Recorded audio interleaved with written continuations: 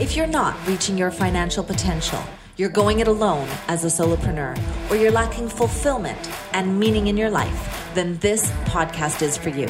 In each and every episode, Rock helps you create breakthroughs and results so you can live life on your terms. So get ready to unleash more money, time, and magic in your life. Here's your host, Rock Thomas. Hey, welcome to another session of Rock Your Money, Rock Your Life podcast. My name is Rock Thomas. I'm your host. And if you've been following me long enough, you know that I am the founder of M1, the Mastermind Group. This is a group of individuals that share common values in wanting to become successful, healthy, wealthy, and have rich relationships. But what does it mean to you? Well, it means there's a group of 400 people out there that maybe are achieving or have achieved the result that you crave. They're from all over the world, from all walks of life, but what they share is the practices of success, and each and every day sharing their insights and their breakthroughs with each other, encouraging others to do the same thing. You see, you don't have to do it alone. I'm really proud of their success stories, and I would love for yours to be the next one. If you are serious about getting out of your own way and creating a life you're excited about, then get on a call with one of my team members at rockthomas.com/VIP call and get started today. So my next guest is James Miller, and he is the executive producer of the host of the nationally broadcasted and syndicated radio show, James Miller Lifeology.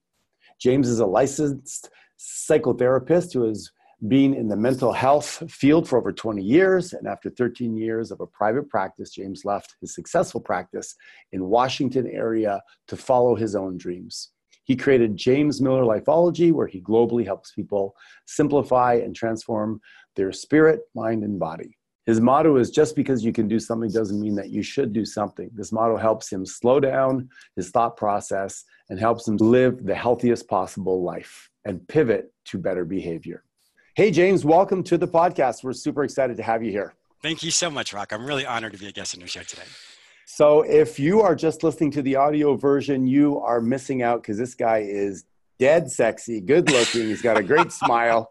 And, he's a great reflection of somebody who's, I think, holistically living a full life. And I want to talk about that today, and I want to jump right into it. Sure. Is, how do you define yourself? Because people have been defined by other people, like you are stupid, you are smart, you are fun. But how have you come? What labels have you chosen to give yourself? Where are you at with that? That's a great question. I think one thing that many people do is they take an event that they've experienced, and that becomes a label that they are. So, for example, if I'm a divorced person, then I'm not lovable. Or if I've been bankrupt and all of a sudden I can't handle finances. And so when we go through life, we experience all these different types of potential labels, which are really just situations. So for me, every day I start my day, and we'll jump into this later, but I start my day every morning with a type of recording of an affirmation I've done. So since I'm on the radio all the time, for me, it's a 30-minute affirmation goal setting. So I go through that every morning and I hear that I'm lovable, I'm kind, I'm generous, I'm sexy, I'm compassionate. And so I hear that every single morning. Now, some mornings I don't feel like that, but the fact is I hear it every day. And as we know that what we hear every day and what is in front of us, that's what we focus on. So that is what I do. And that is what I tell myself every morning. So it's interesting you say that, because I have a very similar practice, and I want to ask you a personal question. Are you in a relationship? No, I am single. Okay. And when you were in your last relationship, how did that affect your morning routine? Because people talk about a morning routine. I'm going to get a little intimate here, but they rarely talk about the time to make love or to be intimate. They're like, oh, I get up and I do my exercise, my affirmations, and journal and read and meditate. Are people not making love in the morning? And if you are, that's messed with my routine. You know what I mean? Yes, yeah. Well, that's a really great question. I've actually never been asked that before. What I do every morning is when I look at my schedule for the next day. So if I know I have a really busy schedule, I'm always awake 2 hours before I'm supposed to be on air or consulting with a client. So that is what my day looks like. However, if I have one of those spontaneous moments with someone, then what I would do is I will then obviously allow the intimacy to happen. But then after that, I immediately say, okay, now where am I going to fit in my morning routine? So I always flex it, because just because life happens, and it happens to all of us. Something happens. What do we do? So Right. just because it may mess with or interrupt my daily routine that I typically have, I'm automatically going to do it anyway. So as soon as that situation is over, as soon as anything is over, I automatically say, okay, now when am I going to do this? Because I have to do it. So for me, I will sometimes have to parse it out. So it may not be a full half hour, but I will do maybe 10 minutes here, and I'll piecemeal it as needed throughout the day. So I still get the same duration, but it may be broken down into smaller components throughout the day. I love it because successful people are adaptable, flexible. Mhm. They find a way to get the outcome. They don't Yes. have an excuse. And they're like, okay, if I can't do it here, I'll Mhm. adapt. I do push-ups at the airport and yoga. And That's awesome, I mean, man. I'm going to get my workout. Yeah. My body will be sculpted no matter what. I'm not Yes. going to have any excuses. So I'm just sitting here, chatting. I can feel your energy. And I want to ask you a question because I think so many people struggle with energy. And when I hear you say, well, I get up 2 hours earlier before, I can hear people's voices going, yeah, but what do you mean 2 hours before? How does somebody do that? Where do you get the consistent ability to show up? How old are you? I'm 43. You're 43. You look awesome. Thank How you. do I you know. consistently get yourself, and really the word consistently, day in and day out, to have the energy you have? Give us the inside scoop. Great question. So sometimes I consult with clients as early as 7 a.m. So if it's 7 a.m., then I'm up by 5 a.m. My normal time that I typically get up is between 6 and 6:30. I allow myself to flex that time. Okay. The difference is when I look at my schedule for the next day, I always tell people it's not about planning right when you're supposed to do something. You need to plan way in advance. So I will look at my schedule for the week, or I'll look at my schedule for the next day, and I will say, okay, I need to be in bed by this time. I want to make sure that I'm refreshed. And so for me, I have all these different ways in which I flex my schedule so that I can have that time in the morning. I always teach that your day isn't, how you start your day is indicative of how your day is going to go. So if I start my day in an unplanned way or unfocused way, it's going to be more difficult for me to be able to be the successful person I want to be that day. So I will always look a minimum of 24 hours in advance to plan my night before. I always share with people that when you do one thing, you want to ask yourself, how does this impact the next event? So you always want to think ahead, because if I just do one thing, let's say I'm out with my friends running around at happy hour and I'm out too late, then all of a sudden the next day, that's going to affect me. And I'm a morning person. I wasn't always, but as a morning person, I want to make sure that my day is the most successful it can be. So when that happens, I will say, okay, I need to be in bed by 10 o'clock or by 9:30, or I need to stop doing this certain activity by a certain time, because that allows me for downtime to decompress, which then allows me to relax and sleep so that the next day I can do whatever it is I'm supposed to do. So many times people say, well, James, I'm not living in the moment. I'm actually living in the moment, but I'm doing it in a responsible way. Just because you can go out and do so many things with everybody doesn't mean you always should. Doesn't mean you can stay out and do all these things with your friends, because you can. But how is that going to affect the next thing you do? So I always tell people it's important to think just ahead to the next event, or even the one beyond that, to say, how can I be as successful as I want to be, or as I can be? Because we all have potential. And if I don't live up to my own potential, that's on me. We're all self-made people. And with that self-made aspect, how can you grow and develop? And so the responsibility comes back onto each one of us. So that's kind of how I kind of plan ahead and look into the future. Makes sense. I can be as successful as possible. How did you go from not being a morning person to being a morning person? What happened? A lot of it was just, like I said, looking at my schedule and really planning on that, and how can I be successful? So as an entrepreneur, if I don't show up looking a certain way or doing a certain thing or just being fresh, I don't get paid. I like money. I like to be successful. So but for me, when I started as an entrepreneur, when I was 31. So that was 12, 13 years ago. I learned that real quickly that takes priority. And then as I grew in my business, that's when I started to realize, okay, how do I take that same mentality and move it to my physical appearance, or to my learning a new language or learning a new craft? How can I do that so that I can have all areas of my life increase? And that's really what I did, was just simply looking ahead at my schedule. So everybody has different definition for success. What's yours? My metric of success, it's fleshed out all over to all areas. I want to live a happy, thriving life.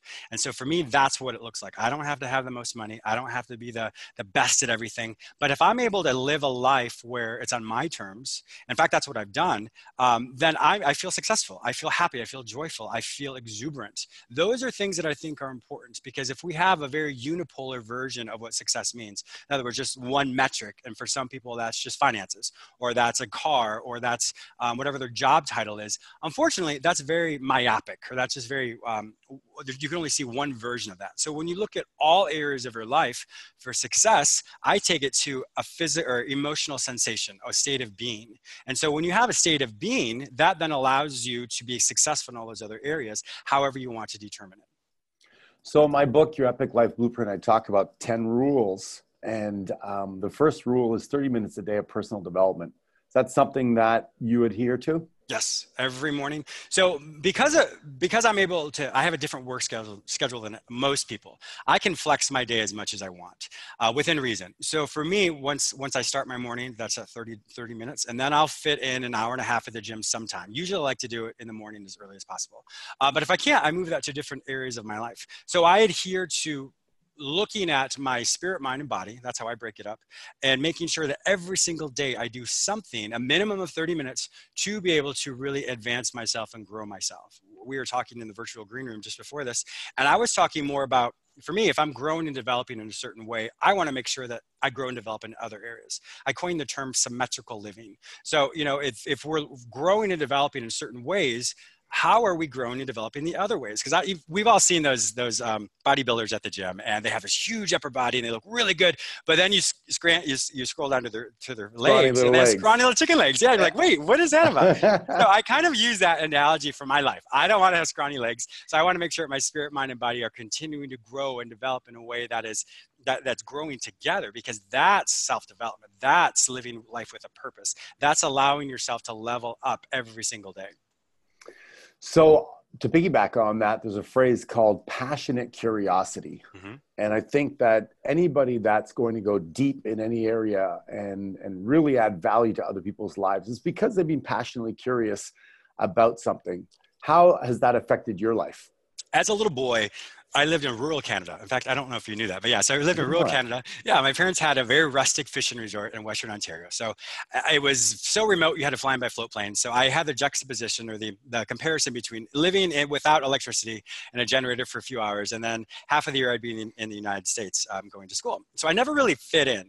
So as a curious little boy, I didn't really have any friends in Canada. So I would read encyclopedias, I would read dictionaries, and I just would get lost in those. There was a certain type of encyclopedia that I would have, like, is for kids. It would have little stories in there. And for hours I would read, and I was so curious about that. So even today, as that same, I guess, element comes out of my life, now if I have time, I'll say, hey, Google, and I'll ask a question, because it's just a random thing that would come to mind, and then all of a sudden I'm like, oh yeah, I remember that. Or this is something I really want to learn. So I think when we're passionate about anything, just really more passionate about life, the more you have questions and get out of your head and look at the world around you, you're going to be so excited about life. I mean, I am blessed to live here on the ocean here in Palm Beach, and I absolutely love it.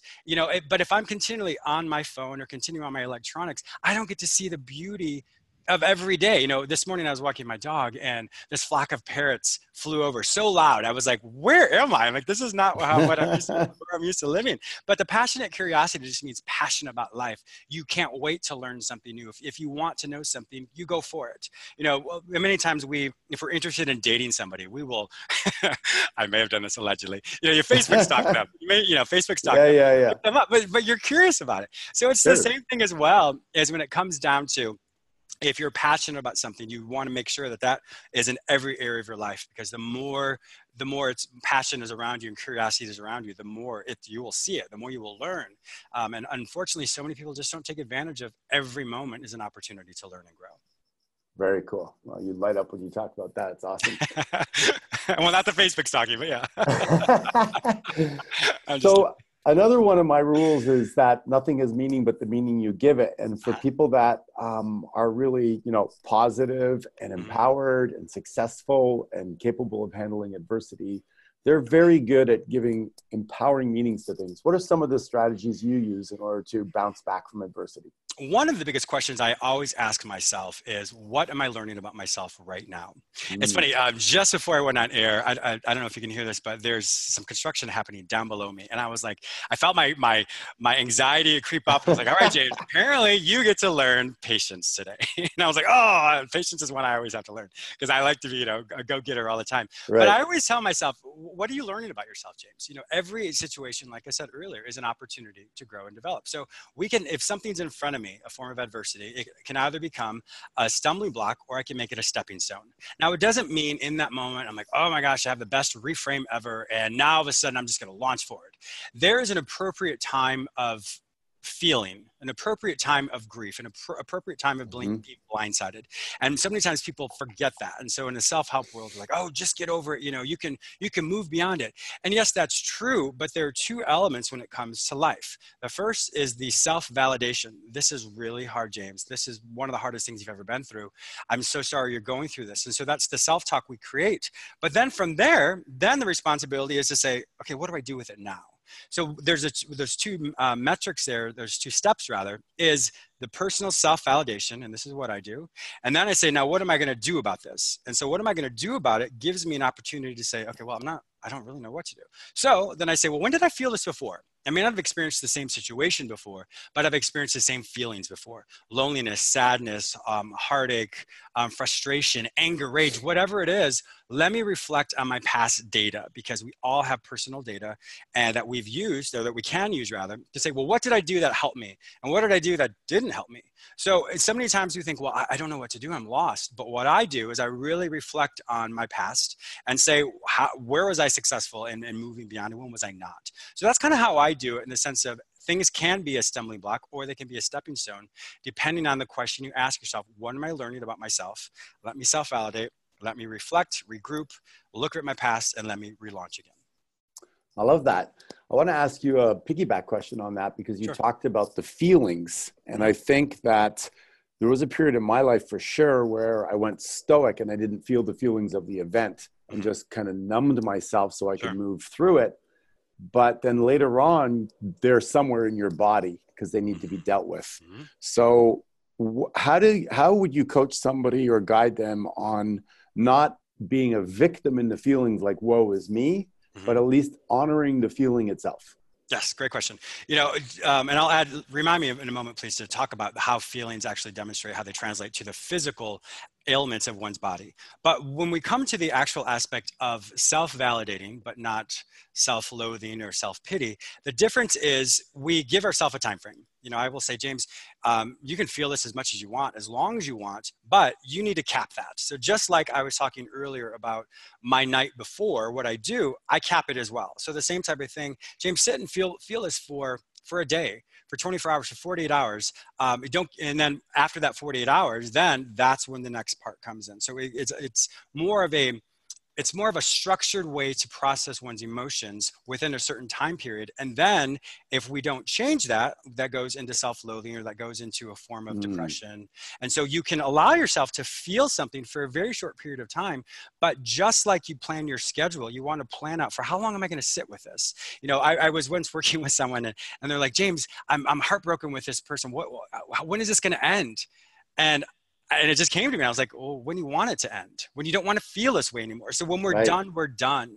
So the part of it is we don't really realize that we have that ability to feel the emotion, but not get lost in the emotion. So that's why if you allow yourself to grieve for, a 3-day period or whatever time frame you want, but just like when you set your schedule for the next event, you need to say, okay, well then I'm going to feel this for that certain period of time. Now I'm going to regroup, just like I said, looking at your past data, and I'm going to say, what did I do? And so when those thoughts come to me of woe is me, or I'm this or I'm that, that's when you remind yourself, no, I've already experienced that. This is not the time to sit and wallow in this. And so as we know with grief, there are 5 stages of grief. And so the first part, of course, is going to be the denial piece. And then you have the anger, then you have the bartering, then you have the depression, and then eventually you have the acceptance. So we can look at those elements of the stages of grief within those few days, because you will still feel. And so we're not saying you're not going to feel after you put the end cap on that time period. It's just, that's when you can self-validate. Yes, James, this is really hard, but this is who you are. You are successful. You have a very bright mind. You have done this in the past. You've overcome this in the past. And so many people don't realize that your self-talk is one of the most powerful gifts, one of the most powerful superpowers you can give yourself. And when people just don't realize that, that's when we get lost in, we have this victim mentality. And of course, I'm not minimizing anyone's struggle, but we don't always have to be that victim. We can't change what's happened to us, but we can change what we do with it. And so that's that element of that self-affirmation after a certain period of time when you still feel that grief, because that validation allows you, your internal self and your proactive self, to work together to be able to accomplish whatever it is you want to accomplish.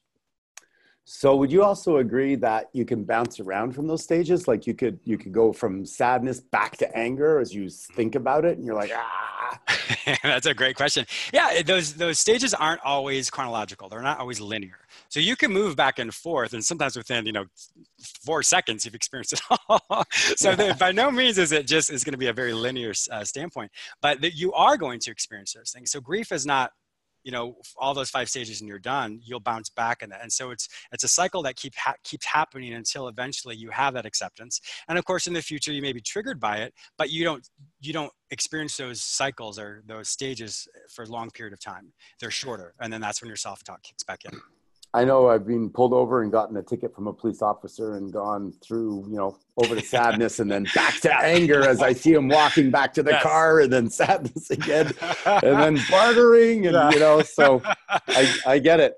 So you asked me to remind you how the feelings and the ailments affect you, because I think that kind of all goes together with what we're talking about. And so my background is I'm a psychotherapist, and in that, from a cognitive behavioral standpoint, or rational emotive behavioral therapy, for any of you who want to research that, it's a great methodology. So what we teach is whatever you perceive to be true, whatever your belief system is, determines what you feel. Your feeling then determines what happens from a brain chemistry standpoint, but also determines what you physically do. What is your physical response? So if I'm feeling or if something's happened where I feel a lot of grief, and so I see something that's very painful for me. I experience grief. I feel grief. All of a sudden, my body wants to cry. And I actually did a show on this before where it's funny. Most people say, well, real men don't cry. Well, the reality is real men will live longer when they do cry, because when you don't cry, what happens is all the toxins that are in your body, the cortisol, all these different aspects of chemical reactions become entrapped in your body. And so the best way to actually release those toxins is when you cry.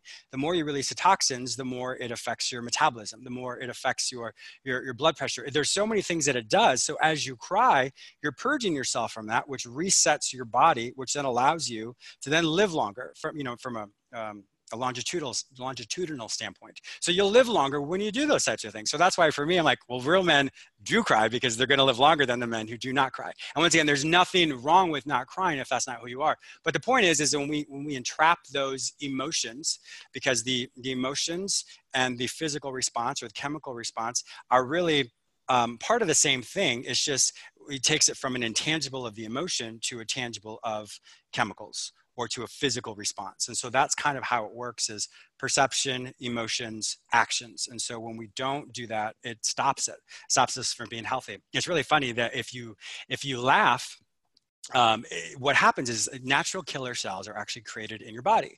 So natural killer cells are those cells that will kill off any tumorous type of element that's in your bloodstream or in your cells. And so when you laugh because you're feeling joy, that is how you will live longer from a standpoint. So that's why when you would read all those different studies about people, they're like, well, what was a unifying thing that really made them live longer? Well, a lot of it was they were happy, joyful people, because the longer and more you're able to laugh, which is a physical response, causes based off of joy, based off of how you perceive the world, allows for those natural killer state cells to be able to kill off anything that's really in your body. So to really answer your question, whatever we hold on to from an emotional standpoint, based off of what we perceive, I believe, or this happened, I believe I'm a failure, I feel sadness, all of a sudden my body doesn't purge what it needs to purge, and it presents itself from my physical disposition. So when we change our perspective about what we experience in life, that then changes our emotional state, which then changes our physical state. So sometimes people are like, James, you're always happy. Well, the truth is I'm not, but I choose to focus on, take something from a stumbling block, and turn it into a stepping stone. So therefore it affects my emotional well-being, which then affects my physical comportment or my physical well-being. So that is kind of it in a nutshell, as far as how emotions are and the emotional response is presented in one's physical body. It's a very big nutshell. I'm on a roll here. I love it. I love it. So then would you say that you could actually fake laugh to get yourself into a place where you have more of those feelings? You know, it's interesting. It really boils down to your state of being. I've had a lot of people who've asked me about altruism. Altruism, it's quite fascinating because for those of you who don't know what altruism is, what it basically means is you do something for someone else without wanting anything in return. You just are doing something kind and that's it. When you do that, your body releases a huge surge of dopamine, a huge surge of serotonin, and those are the feel-good emotions. And so what it does, it gives a long-acting response that way because you're like, wow, I really helped somebody and I wanted nothing back from that. Once this whole concept of faking it till you make it is great from a habit standpoint. But if you fake it in your mind, or if you laugh and it doesn't really present itself, you're not going to get that long-term surge of the chemical reactions that we're looking for. So if you don't buy into it from your cognitive mind or your brain itself, if you don't really believe it, you're not going to get that surge. So it is important to fake it till you make it. But if we fake it and we try and fake ourselves out of it, we're not going to get that. So sometimes if we do things for other people, we don't. And we're trying to present a certain way, well, we're not going to get that reward that we would get should we do it just because.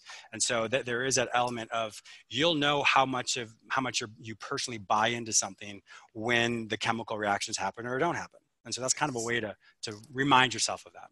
So interestingly, you say that being altruistic is giving without expecting anything back, yet ultimately you're getting the gift that you give yourself of healthy endorphins, et cetera, et cetera. So it's kind of selfish in a way. Well, it could be considered that way, but I kind of look at it as karma.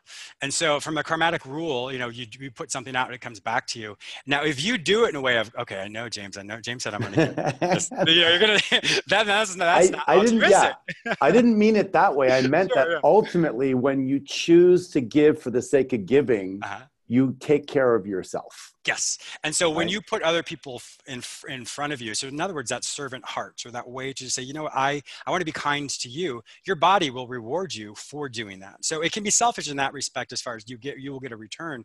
But when you do something, when that's not on the forefront of your mind of how this is going to help you, your body will give you this amazing reward, which then gives you energy, which then clears your mind, which then gives you so much fortitude and strength to do more things. There's actually another study that I read that talks about people who volunteer more actually have a longer life as well, because when you have that altruistic state or are in that altruistic state, it gives you so much more energy, and that energy allows you to focus on things you want to do.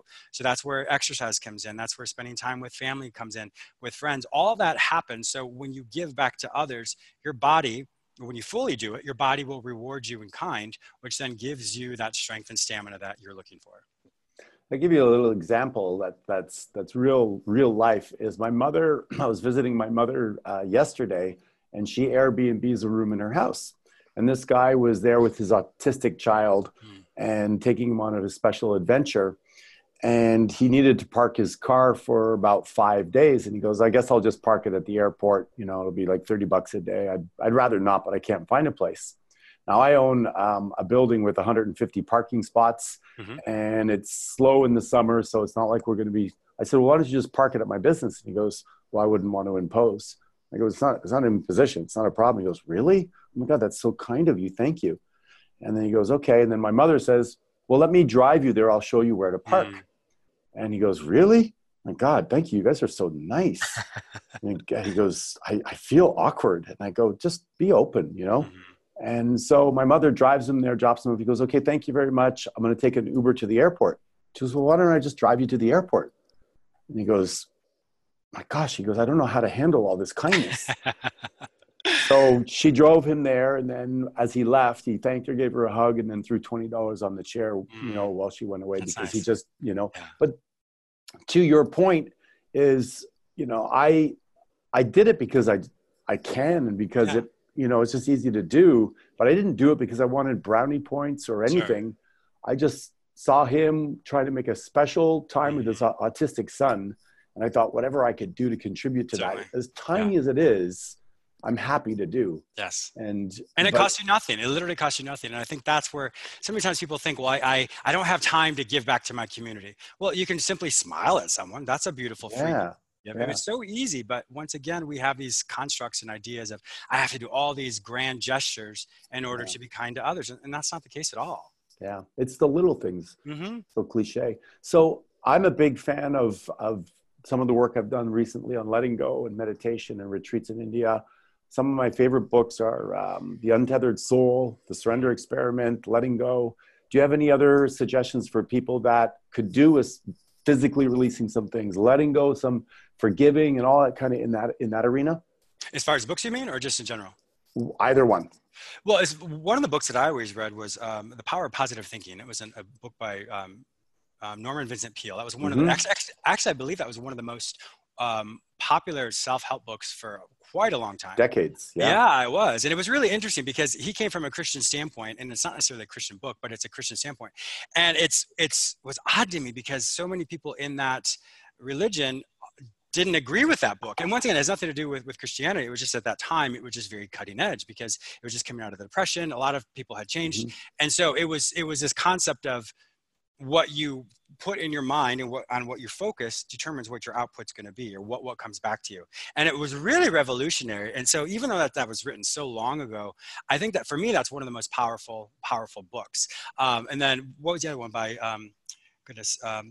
Man's Search for Meaning, which was Viktor Frankl. Viktor Frankl. Oh my gosh, one of the most amazing psychologists ever. Yeah, it's a powerful story. Anyway, his book as well comes really from an existential standpoint of, it's a fancy word to basically say, what is the meaning of life? Why am I here? What's my purpose? And so those two books there, I found to be very inspiring because it really made me ask the question of why. Why are you here, James? What is your purpose? If you want to change your life, what are you thinking on? What are you putting inside of you? And so those concepts are very powerful in the sense of, it's just really slowing everything down in your life to say, well, what do I feel? And what I'm feeling doesn't necessarily mean it's reality. It's what I want to reflect back to the world. So the more I put in the concept of I am this, I am that, that allows me to then say, yes, I am that. Let me show up in the world that way. And then what I put out to the world comes back to me as well. You know, it goes back to the whole aspect of, if you're looking for blessings in your life and for serendipity and providential things, well, are you looking for them? If you're not looking for them, then unfortunately you're not going to see those things. So it goes back to, if you want forgiveness, are you forgiving other people? So with what you're looking for, if you're not putting that in your own life and demonstrating it to other people, more than likely you're not going to see it because you're not focused on it. So in your 30 minutes of, listening to, the embodiment of what you want to be, what are some of the things that you've used that are useful for you? Like for me, I'm gifted, guided, grateful, powerful, passionate, playful, sexy, sensual, sensitive, and blessed. I have 10 words. Each one of them has words below them. I'm gifted with an elite athletic body, the ability to impact people. What is your identity, and how have you created consciousness around that maybe people could learn from? I don't necessarily have 10. I mean, I have quite a few, but my whole aspect is I just want to be kind. For me, kindness engenders being loving, being compassionate, being all accepting, all encompassing. To me, kindness is just the foundation of who I want to be. Like I said, I don't need to be anything else. As long as I'm kind to other people, that's at the core of who I am. That's kindness to help other people, kindness to help myself, kindness to be kind to myself. And there's just that whole concept of, sometimes our self-talk can be so negative and so hurtful to ourselves. So that's what it boils down for me is, how can I be kind to myself and kind to the people around me? So that's kind of what I am, what the embodiment of who I am when it comes to my presentations and how I show up in the world. So that's really how it is for me in that respect, is just the kindness component. So everything that goes along with that are derivatives of that or offshoots of that. And that's just for me how it works. Now, the other element of that as well, thank you. The other element of that as well is in that 30 minutes, and I have about 15 minutes of what my goals are for this year. So I will take it for maybe 10 minutes of what my goals are for the full year. And then I'll take it for what are my goals for this quarter. And so as I hear that every day, it really helps me focus on my positive affirmations of who I am, the first 15 minutes. And then it goes into, I think it's 10 minutes of my quarter goals and then my year goals. And so that for the full half hour. So for me, I hear that every single day. So I know my quarter, I have to really be mindful and conscious of making sure that these are my priorities right now. Just because we can do things, like I said earlier, doesn't mean we should, And so if I prioritize something that's, for the last quarter of the year, but I all of a sudden prioritize it now, it's not balanced. And so I have to always remind myself, James, you have so many things you want to do, but let's stay focused. I can be that kind of too much attention, so if you distracted too much. So I have to really be mindful of making sure that I really focus on that. And that is how my brand has rolled out. And that's why I've reached the success that I've reached, is because I'm always focused on what my goals are within certain time periods. And I make sure that I do every single step, checking in with myself to make sure my day and my mind is reset to make sure that I'm doing those things that I'm supposed to be doing. James Miller, how can people get hold of you? Well, I appreciate that. So I have a nationally syndicated and broadcasted radio show. So I'm on all over. Anything you want to hear, I'm there. Simply go to my website, jamesmillerlifeology.com or lifeology.tv, and you can find out everything about me. I'm all over Instagram at James Miller Lifeology and everything else as well. So just simply, once again, go to my website and find more information about me there. Well, thanks so much for being on the show. And everybody listening, remember that the words that follow I am follow you. So choose them consciously with intention, be purposeful, describe yourself in a way that you can be kind to yourself, kind to others, because that's one of the most beautiful umbrellas I think that we can all have as an intention. So James, thanks so much for bringing your energy, your passion, your beautiful smile, your sexy body, and all of the life that you are helping the rest of us ology into ourselves. Thank you so much. I'm very honored to be here today. So that's it for today's episode of Rock Your Money, Rock Your Life. Head on over to iTunes and subscribe to the show. One lucky listener every single week who posts a review on iTunes will win a chance in the grand prize drawing to be Rock's private VIP mastermind guest. Then head on over to rockyourmoney.rockyourlife.com and pick up a copy of Rock's free gift so you too can reach your financial potential, enjoy extraordinary success, and live the life you've imagined.